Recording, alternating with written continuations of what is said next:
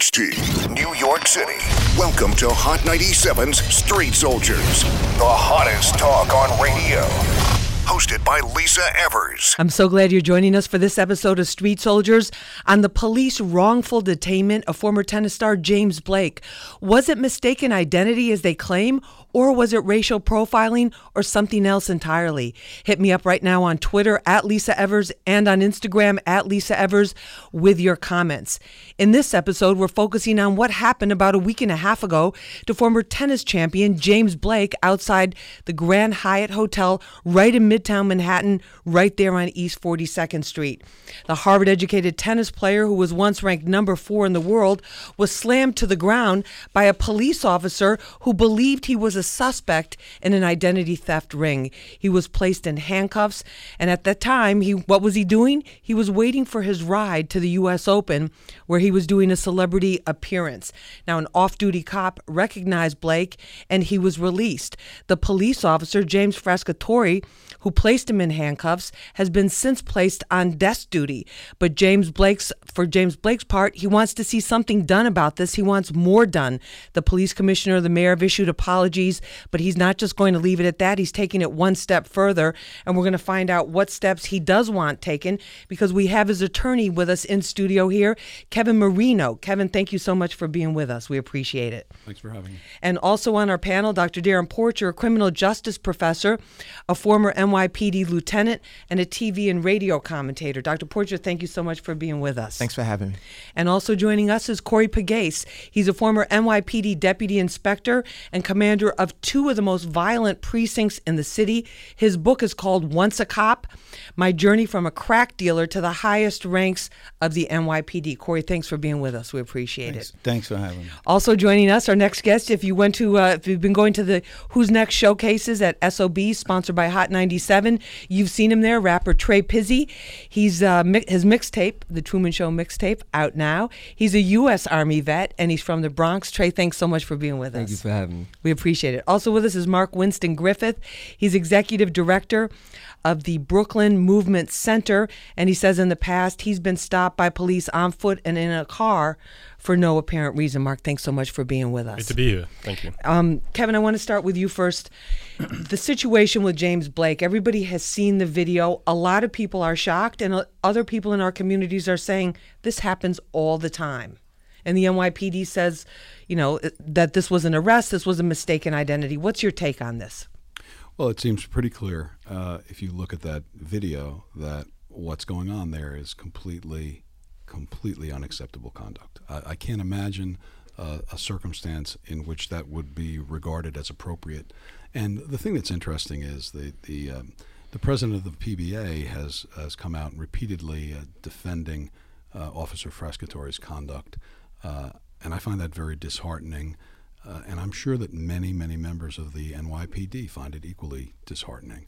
I don't believe Mr. Frascatore's conduct is emblematic of every police officer's conduct. I do think there's a certain very small minority of officers within the NYPD who use excessive force as a matter of course, and I think those individuals need to be rooted out. So I think that really Mr. Lynch, the PBA president, is doing them a great disservice, doing his own position dishonor and doing the officers a great dishonor by defending this conduct. No one could look at that videotape and think that's consistent with what you should have in a free society. With what police tactics are. Dr. Darren Porcher, you've trained police officers as well. When you look at that video of that takedown of James Blake, is that standard procedure? Well, I can speak from 2 factions. I was lieutenant in the NYPD's Internal Affairs Bureau, and so in many instances I investigated various aspects of police corruption. And I also trained recruits in the academy. Now, the stop, we have to look at it in 2 components. The first component, was the stop lawful and proper? Yes, it was. There was an informant that stated that this individual fit the bill of someone that was part of an identity theft ring.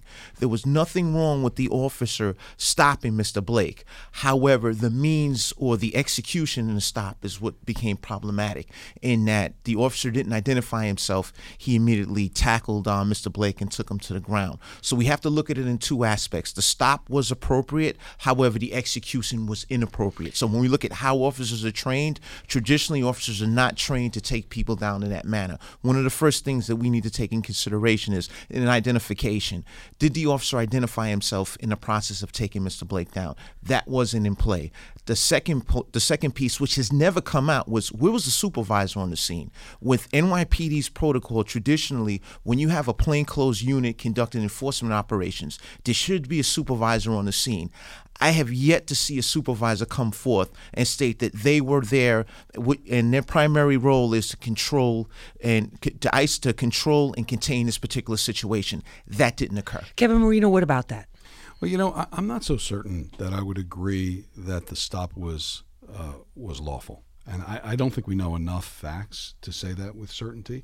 To the extent the officer had probable cause to believe that a crime had been committed and that Mr. Blake had committed it, then it certainly would have had probable cause. I'm not sure because we don't know the facts yet. Could very well be the case. Kevin, what did he tell you? What did your client James Blake tell you happened? That the police officer did not identify him? Is that that's what we've seen in the papers? Is that true? No, absolutely not. Certainly did not. He did not identify himself. Did not identify himself at any time during the encounter. Would not respond to questions from Mr. Blake. And as you can see on the video, although you can't hear it, Mr. Blake is being completely submissive and cooperative. What he said to the officer when the officer accosted him was, I don't know why this is happening, but I want you to know I'm going to be 100% cooperative with you. I want there to be zero chance for miscommunication. I understand what you're saying, but I disagree with the aspect of the stop being unlawful. The stop was lawful because there was an informant that came forth and presented a description of Mr. Blake that was in connection with this. Which that picture has since turned out to be exactly. fraudulent. That picture has since been removed. Right. However, if someone approached the officer, if someone approached the officer and stated that this individual participated in a crime, the officer had the right to stop him. So when we look at stop and frisk, an officer can stop someone if they believe that person has committed, is committed, or about to commit a penal law misdemeanor or a felony. That was in play. Let me try to clarify the point from my perspective. I don't know that anything that we've heard about how Mr. Blake came to be identified is true. I don't have any reason to believe any of it. So I have no idea if an informant who was reliable in the officer's eyes actually identified Mr. Blake as having participated in a crime. I don't know that. So I think you're assuming a great deal, and perhaps that's true. But at this point in time, all we know is Mr. Blake, a completely innocent man who is minding his own business as is clearly depicted on that videotape, he's actually on his telephone sending a text message, is literally rushed by a police officer without warning, without identification, without questioning, and is knocked to the ground and pinned to the ground, and then the officer gets on top of him and puts his knee into his back.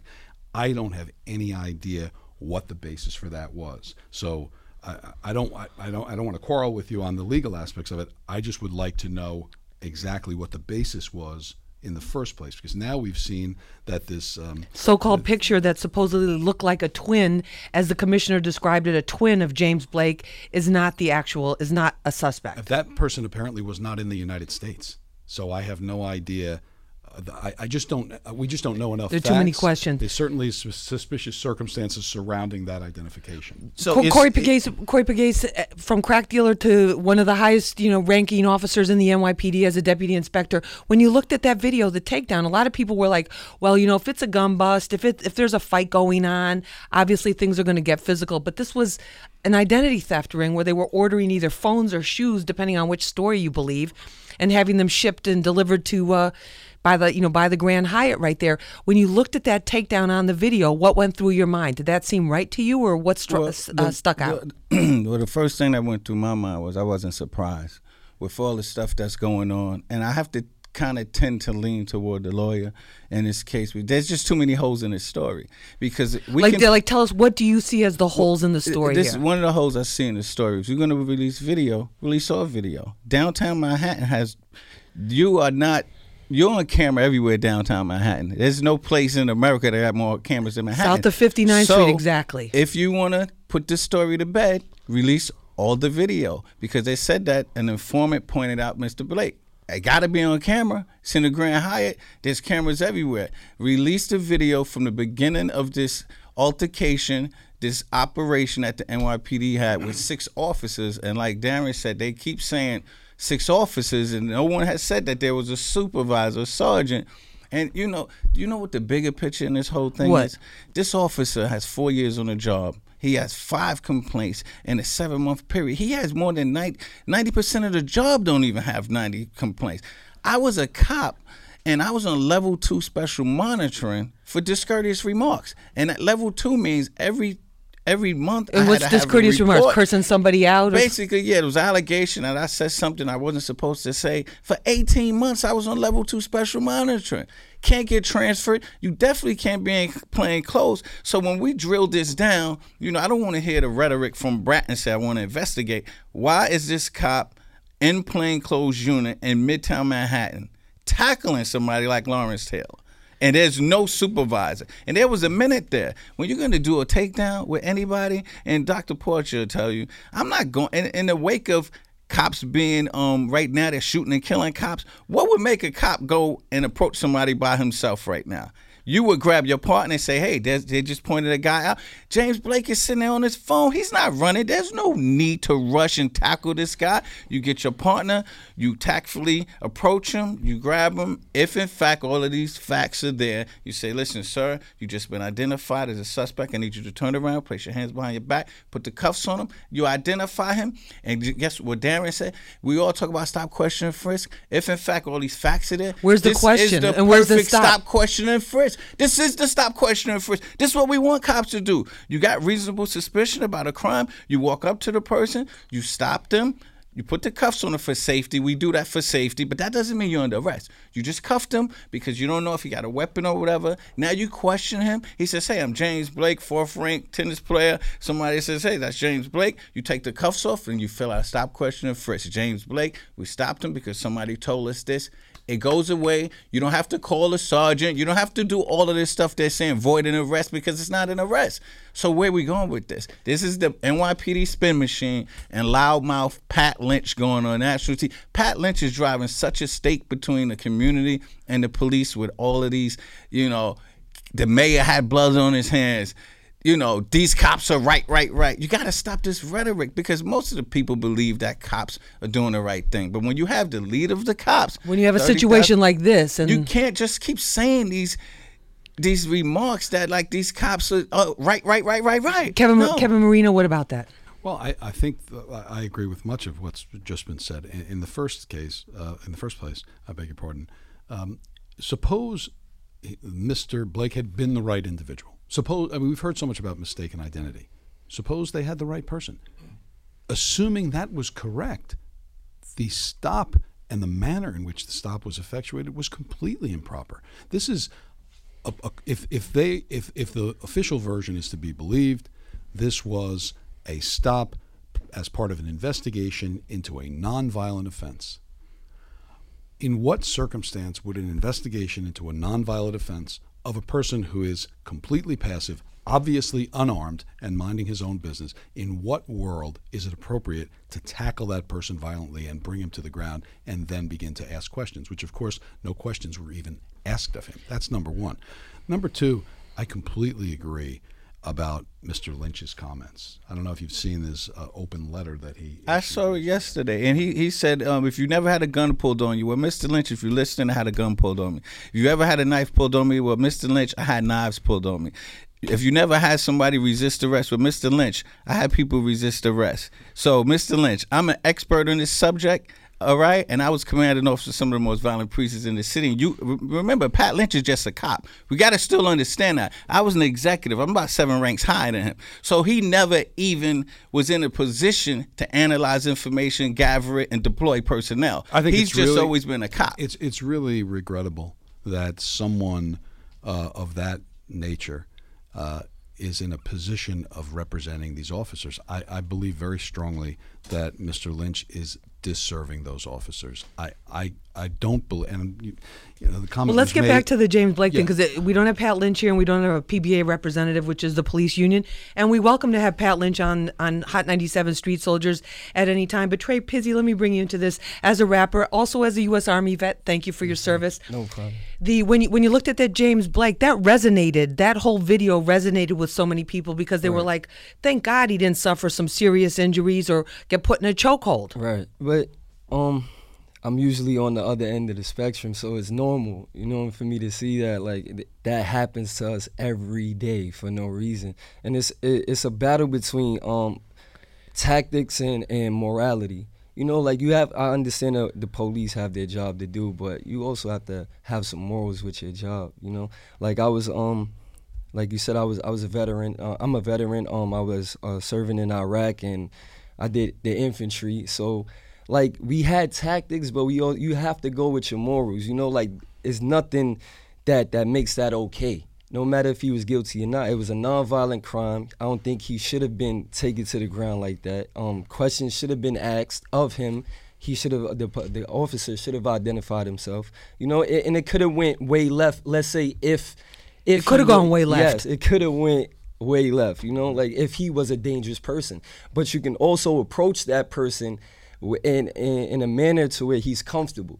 And even if he was guilty, he'll be comfortable enough to talk to you, and we could get the situation figured out, and it doesn't have to go this far. I do want to say that the response so far by the police commissioner and the mayor, both publicly and directly to Mr. Blake, has been very good and supportive. And we are very much in a dialogue with them because Mr. Blake, unlike lots of folks who are in his position who are celebrities and who are just happen to become a victim of this type of thing, you can imagine someone being quite selfish about their pursuit. So I'd like to use this as an opportunity to make some money. Right. Mr. Blake is the opposite of that. His view of the world is, let's use this as a teaching moment for everyone. Let's get real reforms. The apologies are very much appreciated, and he's grateful for them.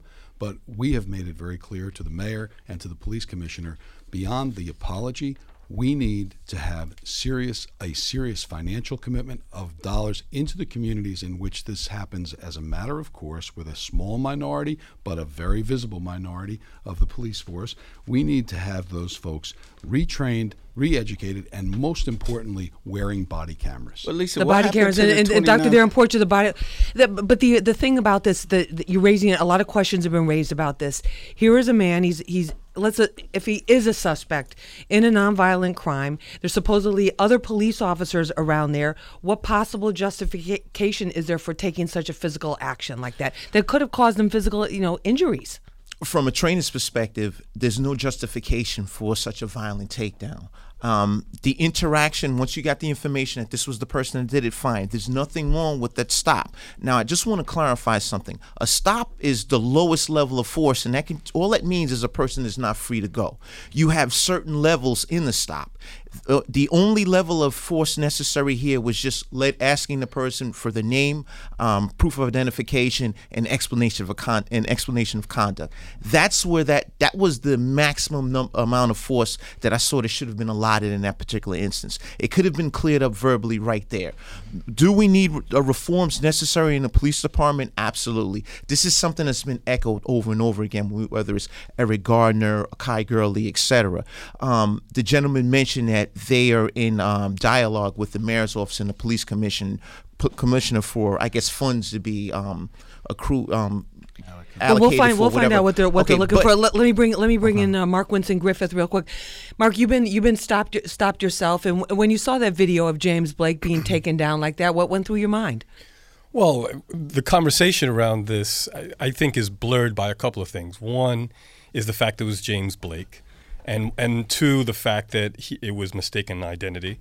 And I say that because the only reason we're here talking about this is because this is a public figure. Someone is considered famous, and that's what stimulates our outrage. We've been talking about. To be fair, we've been talking about this issue for quite a long time. I'm just saying, public discourse. But we're talking about this case in particular. Right. That is, if this was an ordinary person that you had never heard of, who had been taken down like that, it may have been shown on Facebook. We would have shrugged our shoulders. We would have moved on. Right. The point I'm trying to make is that one, yes, as we said before, this is an everyday occurrence, but it gets to the heart of what we talk about when we say, all Black lives matter.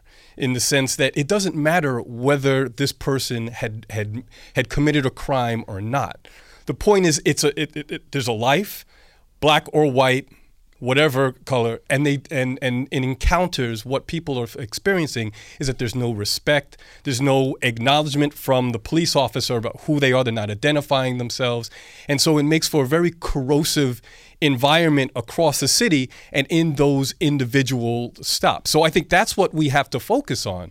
Is that it's easy to get caught up in the celebrityhood of James Blake. Well, no, I think it touched a nerve because so many people identify with it. But my point is that it needs to be touching a nerve, whether it's happening to a celebrity or not, or to a private individual. I agree with that completely, and so does Mr. Blake. And the reason he has been willing, obviously this isn't something he requested, right? Of course, this was thrust. He must have been shocked. How is he doing, by the way? He must have been shocked. He's very shaken up, actually, by it. This is a professional athlete, a professional competitor who achieved enormous success in his career. And I can tell you that he was extremely and remains extremely shaken up by it. But you make a very interesting point. So why are we talking about this now? And yeah, I understand. There's been a segment of the news media that has properly focused on this for a long time. But this has achieved a great deal of attention primarily because Mr. Blake is a person of celebrity, right? So his reaction to that, I think, has been a very laudable reaction, a very selfless reaction, which is, unlike lots of other folks to whom this has occurred, I'm in a position to actually elevate this. I'm in a position to bring much needed attention to this subject, and I'm in a position to speak directly to the powers that be. I can assure you, none of the other folks whose names you've mentioned, and all the other nameless folks who are to whom this occurs, and again, it's a small minority of the police force, but they are there, and these individuals are on a regular basis interacting with folks who are not famous, who have no voice. James Blake is giving voice to those people, and that's why having the opportunity to speak directly to the mayor and speak directly to the police commissioner, which is a very significant thing, he intends to use that to the benefit of everyone. All right, and Kevin Marino, we just have a couple more minutes before I know you have to dash, but in terms of what he wants, because we've seen statements where he said he wants more than just the apology and the meeting. What specifically are you looking for? Well, specifically, and we intend to meet very soon in person with the mayor and the police commissioner. We've already had in-depth conversations with them on the subject.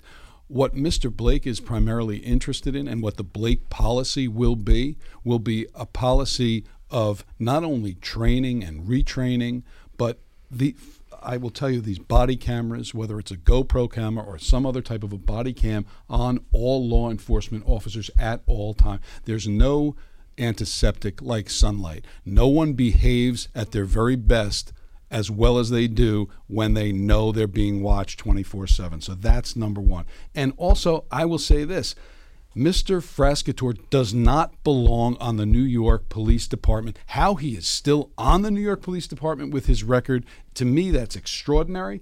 I saw Mr. Lynch, again, his comments about the idea of due process and so forth. Mr. Frascatore has the worst record I can imagine, and it cannot be the case that he remains on the force. He shouldn't be there for one more day. All right, Corey, I'm going to come to you. We need to take a short break. Okay. Kevin Marino, attorney for James Blake, thank you so much for being with us. We appreciate it. You're listening to Hot 97 Street Soldiers. We're streaming live, remember, on the Where Hip Hop Lives app all across the United States and on hot97.com. Twitter, get me your comments, at Lisa Evers. Instagram, on my Instagram page, at Lisa Evers. And we're going to continue with our guests on the James Blake incident. Was it racial profiling, or was it really mistaken identity? Is this typical of the NYPD, or is this an isolated incident? We'll find out more of what our guests have to say right after this. That was perfect. Thank you so much. That's great. Running out of gas on the tri-bump. Still hit the gas cause my ride don't. Still hit the gas cause my ride don't. Ride through the mall. Yeah, this is my borough. Get down or you lay down. Wanna go, motherfucker, it's the playground. You pussy hitters bring the hate problem. You get out of pocket, get that rocket, you gon' stay down. These hitters all on my but I'm Captain Kangaroo, I'm jumping all in your chick. Wet paint dripping, dripping all on my whip. You a liar, I'm on fire, here everything lit. Night light, dog, but my light bright. If you scared, pussy, here to get a night light.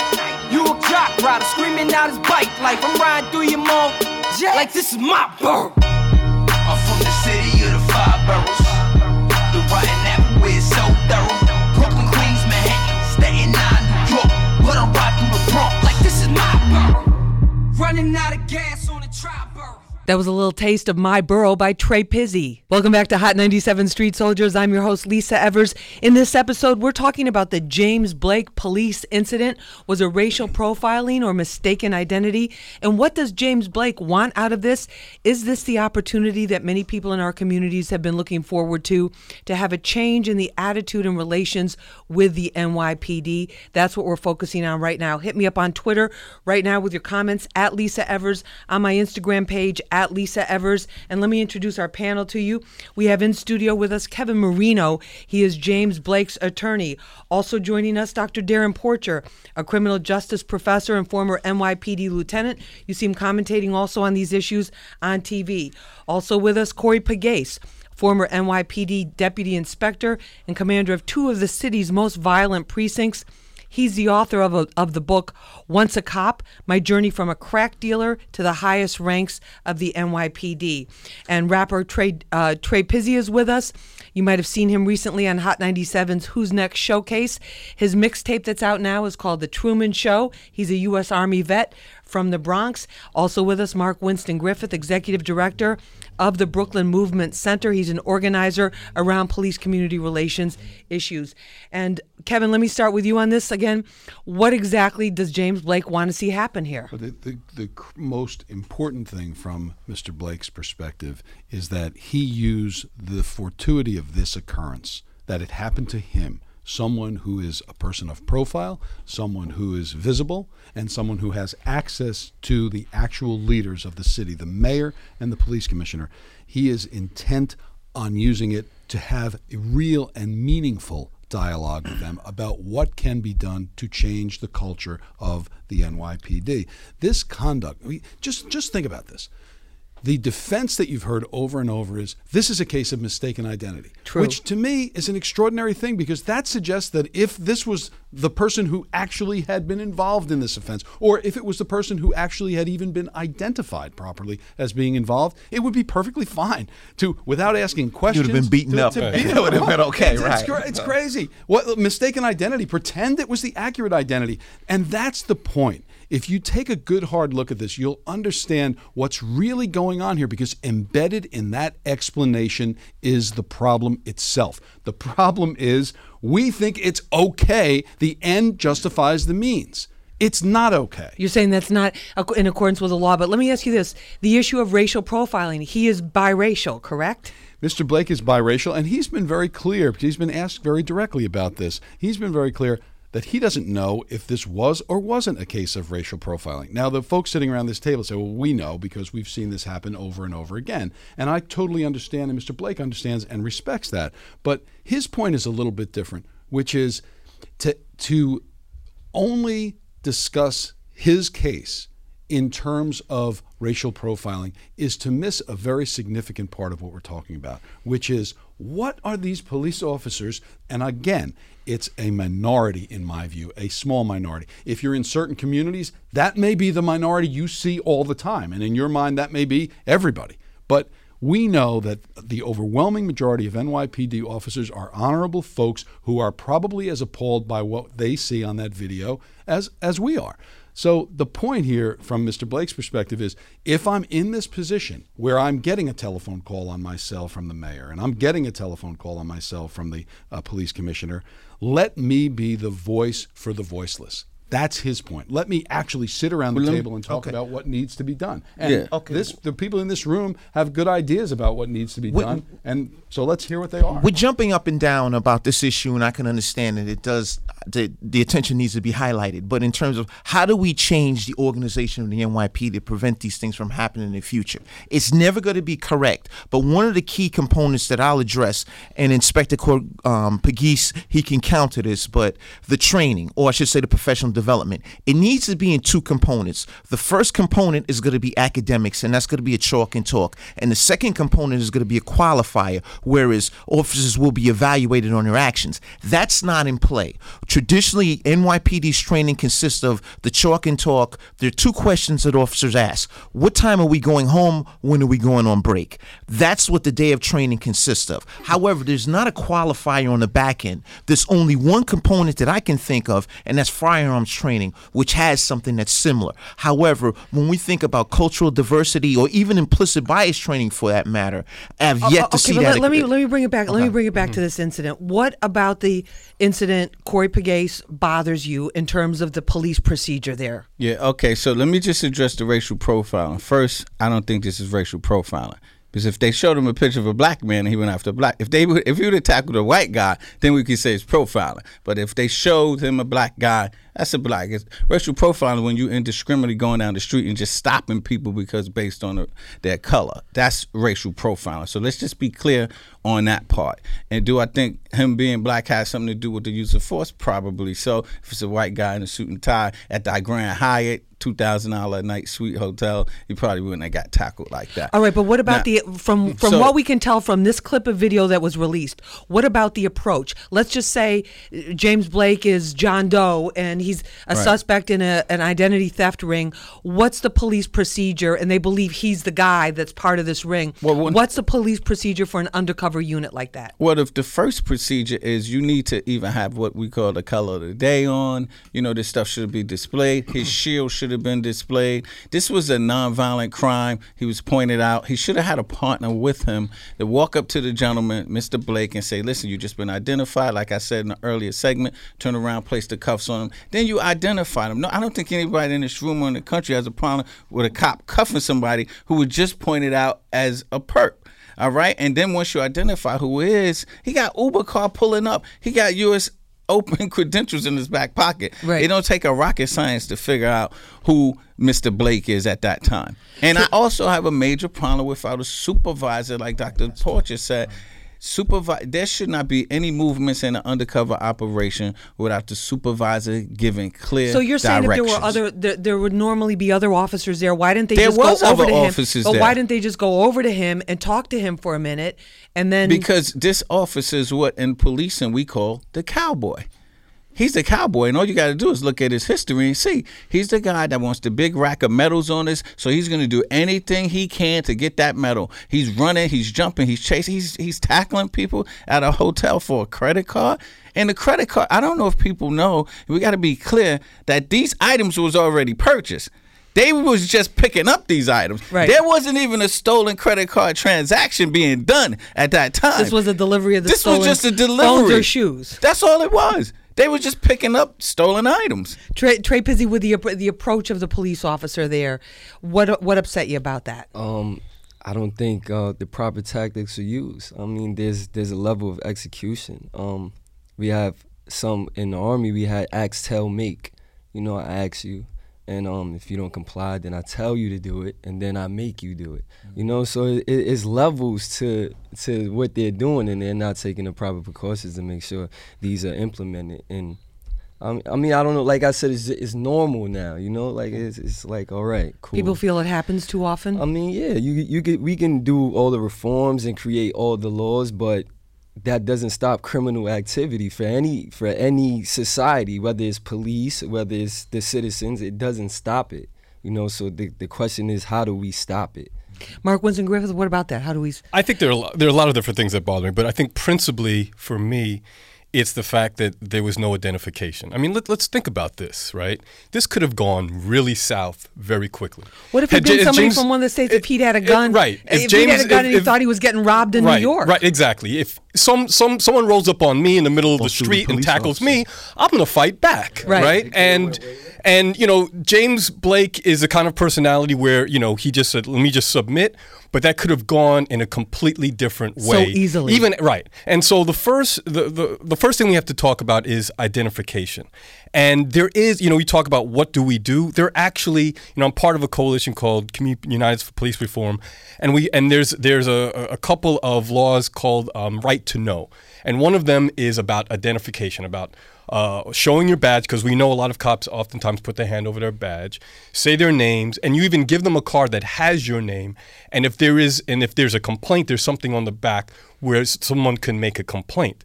So in that situation where there was no apology, where there was no identification, where this person had no idea who was rolling up on him, this again is happening everywhere. And it starts from this assumption that either someone is guilty, or even if they're not guilty, that, like someone said before, the ends justify the means. And so, this is not. When we've had conversations with the administration about this, they always go back to training. And I'm not going to take away the importance of training, but at some point in time, you have to make it structural. You have to make it systemic, and there have to be laws and consequences. But how do you change culture? If you're talking about culture and attitude, how do you change? Well, I think you change it from different angles. This is easy. Like everybody's making. You got to understand. I came in a police department with a high school diploma. I left with a master's. These people are not like they're not like nuclear scientists to be a cop. This is easy stuff here. Okay. I don't even want to hear no one else talk about training. Training, they just paid $29 million in training after Eric Garner. And nobody said, Mr. Marino, was this cop that assaulted Blake a part of their $29 million? Oh, we're going to fix this. It's never going to happen again. They said the whole police department went through it. Training is a joke. It's not about training. These cops are the best trained cops in America. I was there. I'm telling you, every police department around the country comes to the NYPD for training. The training is there. What you need to do is change the culture. And the culture is... The culture.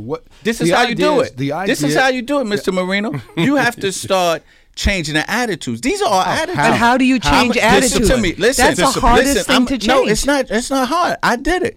All you got to do, because when you worried at the end of the month how you got to pay your mortgage, your attitude will change. So this guy with 4 complaints, that first complaint that he got that was substantiated, you suspend him for 30 days, no pay, 60 days, no pay. Right. Yeah. That you know how that goes around the police department. Oh man, this guy just got 60 days because he punched somebody in the face. I'm not punching nobody no more. But you know what? We pacify by letting the mayor and police commissioner say, "Oh, we're gonna do training." It's not training. You got to start discipline. This guy got 5 complaints in 7 months.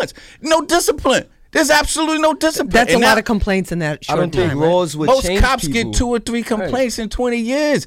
20 years. This guy got 5 complaints in 7 months. And now because James Blake, they're going to take a chunk out of him now because they hit national news. But how about taking a piece of these guys when they first do it? Right. It's inevitable. Look at Eric Garner. He choked the guy out. They looked at his record, 6 complaints. He spit on somebody. He's getting sued. This happens all the time. So it's always it does. And again, we want to put in context. There's a lot of police officers in our communities that are risking their lives, but that are out there serving the community. There's thousands of cops doing the right thing. The ones that always seem to be involved in these incidents, Dr. Darren Porcher, when we look at their records, there always seems to be a history of excessive force or problems in how they execute their job. I can tell you firsthand, working in the Internal Affairs Bureau, I had many officers that sat in front of me with complaints. They may have had excessive complaints. However, there is a due process that the department has to follow.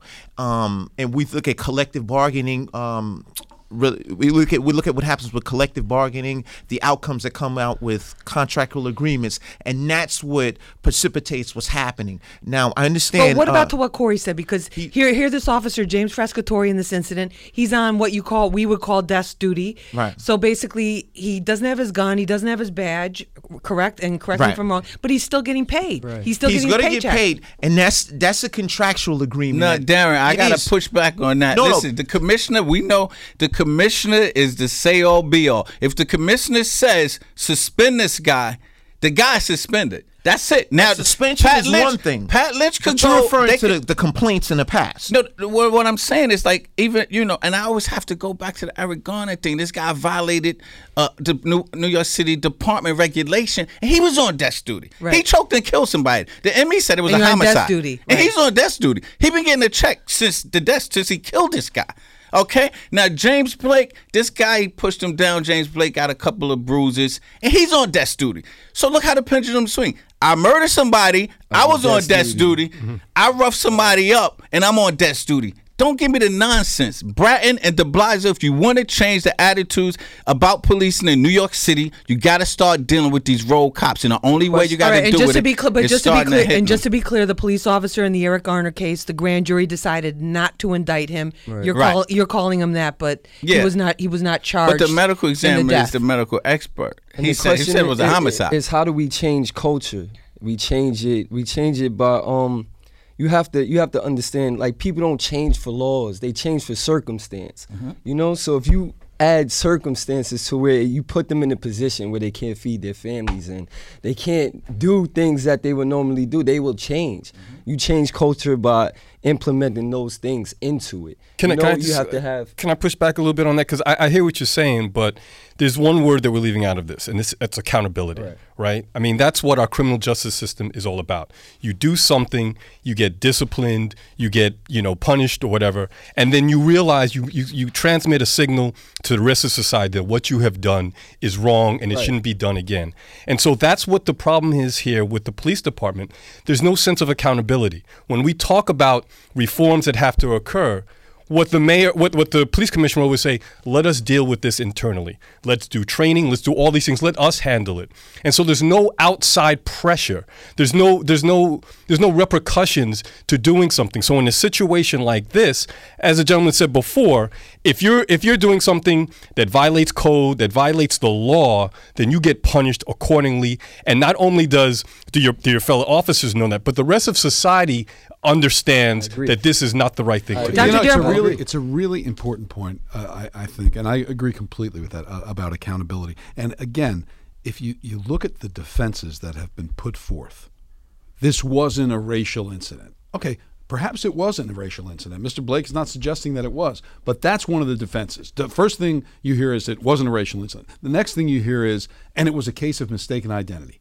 Does that mean that if it's not racial profiling and there's a mistaken identity, what the officer did was okay? Right. So you can talk about the collective bargaining agreement, you can talk about punishment and progressive discipline and the due process rights of a hearing and all of that. But let's just stop and examine what's underlying all of this. As soon as I tell you my defense to what you saw is mistaken identity, we had the wrong guy, that's suggesting it would have been okay to do this if it had been the right guy. But what about the other fact too that plays into this? The NYPD is currently under federal oversight because of what happened during the excessive stop, question, and frisk. It's interesting you bring that up because there was a federal monitor that came in, and this is something that came out through Judge Shinlin's findings in the stop and frisk case. There have been the professional development has been something that's been implemented. It started in January. The last component was an implicit bias piece. The police department has failed to execute on the training for the implicit bias training. That should have started in June. It never occurred. There was one component, smart policing. There was a multitude of different aspects of training that they produced out of the Eric Garner situation. However, the implicit bias piece has not been executed on. And when I look at what happened to Mr. Blake, had officers had a better understanding of implicit bias, then there's a chance that this may not have happened. Not that it wouldn't have, but it would have lessened the chances. But aren't they supposed to have, sorry, go ahead. No, go ahead. Aren't they supposed to have their badges out? Traditionally, the plainclothes units are supposed to have an identifying factor, which is a shield around their neck, the color of the day, as Inspector Pegues mentioned, right. And the supervisor on the scene. I didn't see any of that in the video. I saw no armband. I saw no shield. I saw no supervisor. So these are three valuable components that were missing from this particular instance. And Trey Pizzi, I think one of the other things too that people were a little bit concerned about this is East 42nd Street, Grand Central Station in the middle of the day. Right. So there were people that are saying, okay, if this is happening in broad daylight, Midtown Manhattan, what's happening in the hood, or what's happening in our communities, what's happening on a dark street somewhere where there's nobody around and no video cameras? The same things every day. But you gotta. We had the question where if it was the right guy or wrong guy, doesn't matter. We've seen cases where they had the right guy and it wasn't handled like that. You know, the thing that happened was that North Carolina where the guy shot up the church. They walked him out. It was no excessive force. He was the right guy. Right. You know, so does it matter? Does it matter? It doesn't. But it happens, and it's sending a message. But what about, I mean, the police officers, is it time to look at the way policing is done too, as our society has changed? And how do we, let's just talk for a minute as we wrap this up in terms of solutions, because you want I mean, everybody, when you call 911, you want the police to come and help the situation and save whatever lives need to be saved. But there's a lot of people that don't feel confident in that. And on the same token, there's cops, they're trying to do their job, that feel like no matter what they do, the community is looking at them.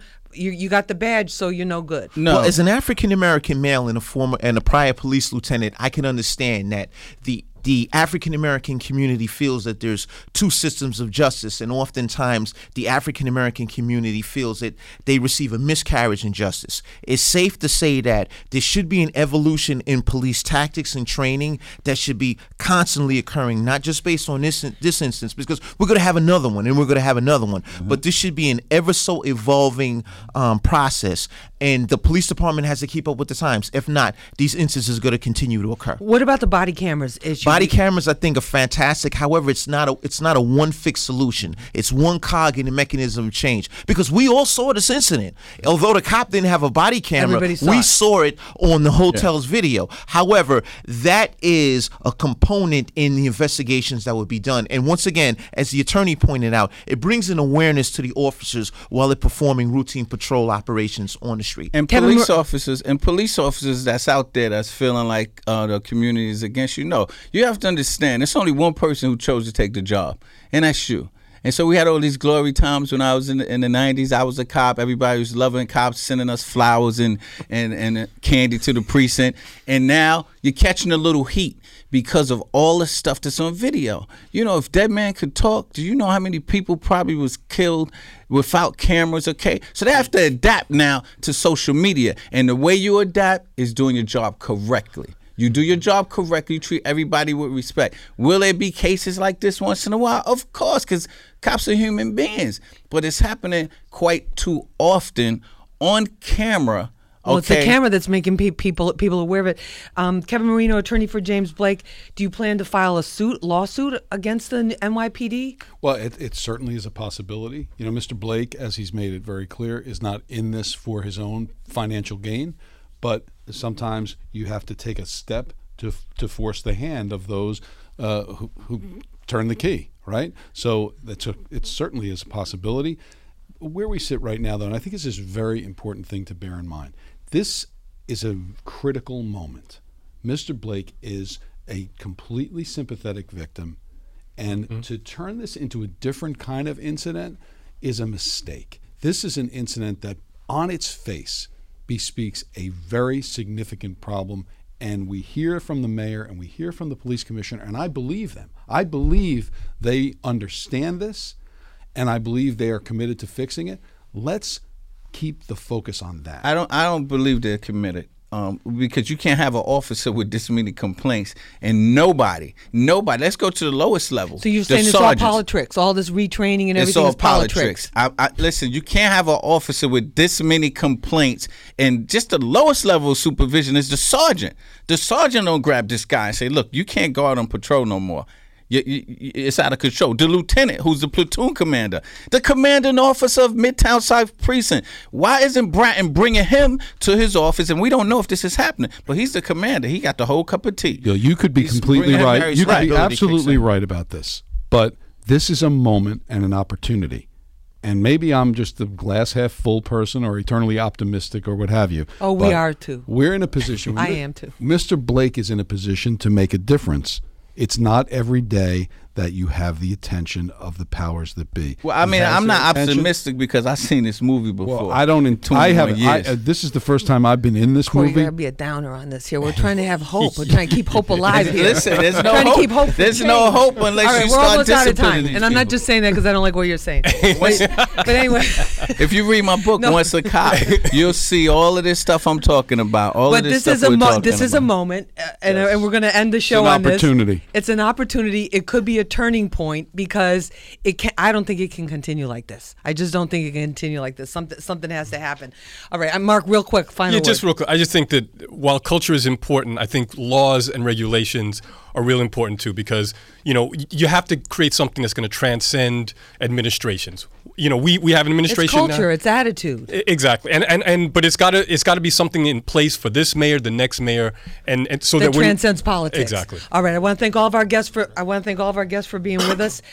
Kevin Marino, attorney for James Blake, Dr. Darren Porcher, Corey Pagase, Trey Pizzi, rapper, Mark Winston Griffith from the Brooklyn Movement Center, and also got to give a big shout out to Londell McMillan, everybody's Source 360 Brick Arts. Thank you for the fantastic invitation, amazing event. If you missed the Source 360 Hip Hop Festival this year, you got to make sure you check it out for next year.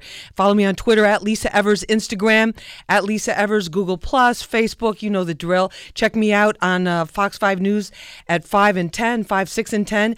And also you can catch this episode if you want to re-listen to this again. You can check out this episode of Street Soldiers free on lisaevers.com. It'll be on momentarily. And if you want to be a part of the show, hit up my executive producer, Tone Capone, Tone at lisaevers.com. Thank you to my whole team. Team Lisa here at Hot 97, executive producer Tone Capone, our producer Rose D, production assistants Melissa Quinones and Mia Bell, and also the one and only board op and digital support from the one and only Michael Medium, and additional digital support from TJ. Thanks to our program director Pio Farrow, music director TT Torres, and everyone else at Hot 97, and my executive producer at Fox 5 News, Chris Sobel. If you want to be a part of the show, Tone at lisaevers.com, or just hit me up at Lisa Evers, the gram, Twitter. We're all over. We're out there like that. Have a great week, everybody. Remember, use your mind. It's your best weapon. I hope it's your only weapon. I'm Lisa Evers. Push for peace.